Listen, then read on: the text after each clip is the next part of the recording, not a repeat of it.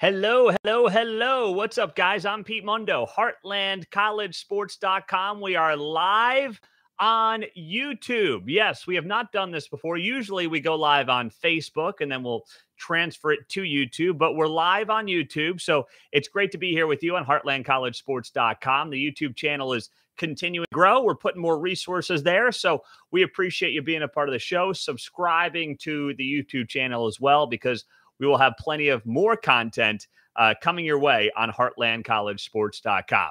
So it's great to be with you. The Pac-12 is continuing to take shots at the Big 12. Yes, that's what's happening here. Pac-12 taking shots at the Big 12 because the Pac-12 knows it's desperate. The Pac-12 knows that it's in a position where it does not have any leverage. Despite what you hear from some of the lackeys out west, like John Canzano, John Wilner, Colin Cowherd to a degree, Stuart Mandel, these guys are all Pac-12 homers, hoping like heck the league can stay together. You can probably take Cowherd out of that list. It's really more the other three. But they're continuing to put out these anonymous reports that make it seem like the Pac-12's great. Everything is fine. Life is good in the Pac-12. Don't you worry. Oh, you're not buying that? Oh, you're not. Oh, neither am I. I'm not buying that one either. So as I'm watching this, I'm saying to myself, of course things aren't great in the Pac-12. Why would things be going well in the Pac-12? Tell me.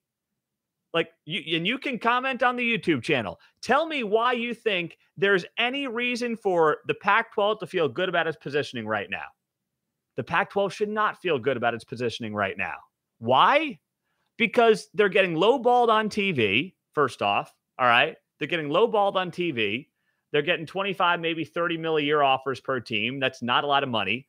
Big Ten is going to be 80 to 100 mil, probably over 100 mil per team per year. Same thing with the SEC.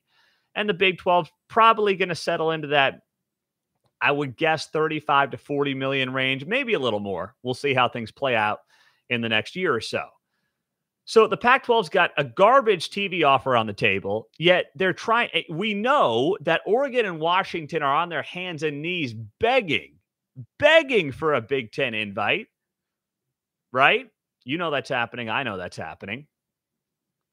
So we're sitting here trying to make sense of all this. Stanford would probably go with Cal and Oregon and Washington to the Big Ten if they could. So if you're Arizona, if you're Arizona State, if you're Colorado or Utah, what are you waiting for? Like, are you waiting to get screwed by one of these other schools? Because even if you're like signing a deal with Oregon and Washington, you think they'll stay? Do you genuinely think that those schools will stay if the Big Ten comes calling? No, and then you're really in trouble. You're better off hooking up with the Big 12 right now and get out. You don't want to be the last man standing in this scenario. In any of these scenarios, you don't want to be the last man standing. So the news coming into the weekend was an anonymous athletic director from the Pac-12 South talked to John Canzano. And what he said to Canzano was basically the Big 12 stuff is all noise. He said, I don't have time for the Big 12 noise, his words. Now, this Pac-12 South AD also spoke about Arizona and said that he had had conversations with Arizona and that they were all in lockstep. So that leaves three schools that could be the schools that are getting talked about from, or the school that's getting talked to by John Canzano. Those three schools are Utah, Colorado, or Arizona State. Those are the only options. Because the AD talked about Arizona. We know it's not going to be USC or UCLA. We know that, right? So now the question is, which one of those three ADs is talking to John Canzano and trying to make it seem like everything is fine in the Pac-12? Don't you worry. Life is good in the Pac-12. Who could it be? My gut tells me it's Arizona State, but I could be wrong. I have no, obviously, inside knowledge on that. I just know that Utah and Colorado have apparently at least played a little footsie with the Big 12, where Arizona State has publicly come out and said, why are we doing this? Everything's fine. We will take your comments as well in the chat. It is great to be here on YouTube Live. I don't know if this is a first for us, but it's certainly something. Usually we'll go to Facebook Live, but the YouTube page has blown up the last month. So I wanted to come over to YouTube Live, have some fun with you guys here, take your comments, have the conversation as well. And I'm still learning just the ins and outs of YouTube Live. I'm learning how it works, so bear with me here. But I'll go through all your comments as well. Let's see what we've got in the chat line. Washington and Oregon want the most in terms of money. That's right. They want to be in the Big Ten so bad. So bad they want to be in the Big Ten. They are desperate to be in the Big Ten. All right. Michael writes, forget the arrogant left coasters. You're not going to get a big argument from me there, Michael, but I would welcome these Pac-12 teams in a heartbeat. You know, I'd put all that stuff aside because it'd be good for the Big 12 brand and good for the Big 12 conference. If you get in Arizona, you get in Colorado, you get in Utah, and you want to find me a fourth team, whoever that fourth team is, if it's Arizona State, if it's San Diego State, I think there are different ways you can go with this. I'm doing it. I think it'd be good for the Big 12. It would establish them as the clear number 3 in conference hierarchy behind the SEC and the Big Ten. And that's where you want to be. That's where the arms race is right now. Like there's 2 arms races going on. One is the arms race between the SEC and the Big Ten. And then you have the arms race between everybody else, kind of battling for that third tier, third position. I like where the Big 12 is. Like, I've never been someone that's going to, BS you guys about anything. I don't see a situation, I don't see a scenario where the Big 12 ever gets itself into the echelon of the Big 10 and the SEC. But that's okay. You can have a great conference and be wildly competitive without being the SEC or the Big 10. If you are that number 3 conference, you're in a great spot. You are in an absolutely fantastic spot, and that's what the Big 12 goal should be right now. That's how they should be thinking, and that's how Brett Yormark should be thinking as well. Ryan writes, I still don't understand why people don't want Washington State and Oregon State. At least they legitimately care about athletics, which is more than I can say about most of the remaining Pac-12 and most of the Big Ten. They don't bring anything to the table TV-wise as we understand it, Ryan. And you can tell me if you think that that's an incorrect assessment. But I've seen nothing to suggest that Pullman, Washington, right, is a place that, is a barn burner for TV sets, or that, Washington State fans are just all over the Pacific Northwest, and they're always at a TV set no matter what when game time comes. Like, I have not heard those reports, and there's been nothing to suggest that that is the case based on everything I've read. But I'm a Big 12 guy through and through. I admit I can talk I could go about 2 minutes on Washington State football, but it would be back in the Mike Leach era, because when Mike Leach was there, I liked watching Washington State late at night. But that's kind of it. That's it. What else do we have? Excuse me. What else do we have here on the chat for YouTube Live? Michael, I believe the Big 12 is currently in a very good and fairly strong spot. It is. That's why all these reports are coming out of the Pac-12 trying to scare people, trying to convince you that no, everything is fine. Everything is great in the Pac-12. Don't you worry. No, it's not. No, it's not going to be. No, it should not be. It shouldn't be. But that would be my message to all of these folks, Colorado and Arizona in particular, and Utah as well. Don't be the last one standing. Do not rely on Oregon or Washington or Cal or Stanford to look out for you, because they're not going to. I promise you they're not going to. Scott writes, the Pac-12 writers are just delusional. They are. One thing last year, we run this site at heartlandcollegesports.com. We cover the Big 12. It's something I've been doing for over a decade now, but the site has been about 8 years. And the site came to be, I was working in Oklahoma 10 years ago in radio, And then I went to New York, where I was working in radio as well, in sports radio. Now we're based out of Kansas City. I do a radio show here. And then I run this website and run this operation as well. And I started this whole thing because I knew that the Big 12 would not get the respect and had not been getting the respect from national media that it should. That's how this site came to be.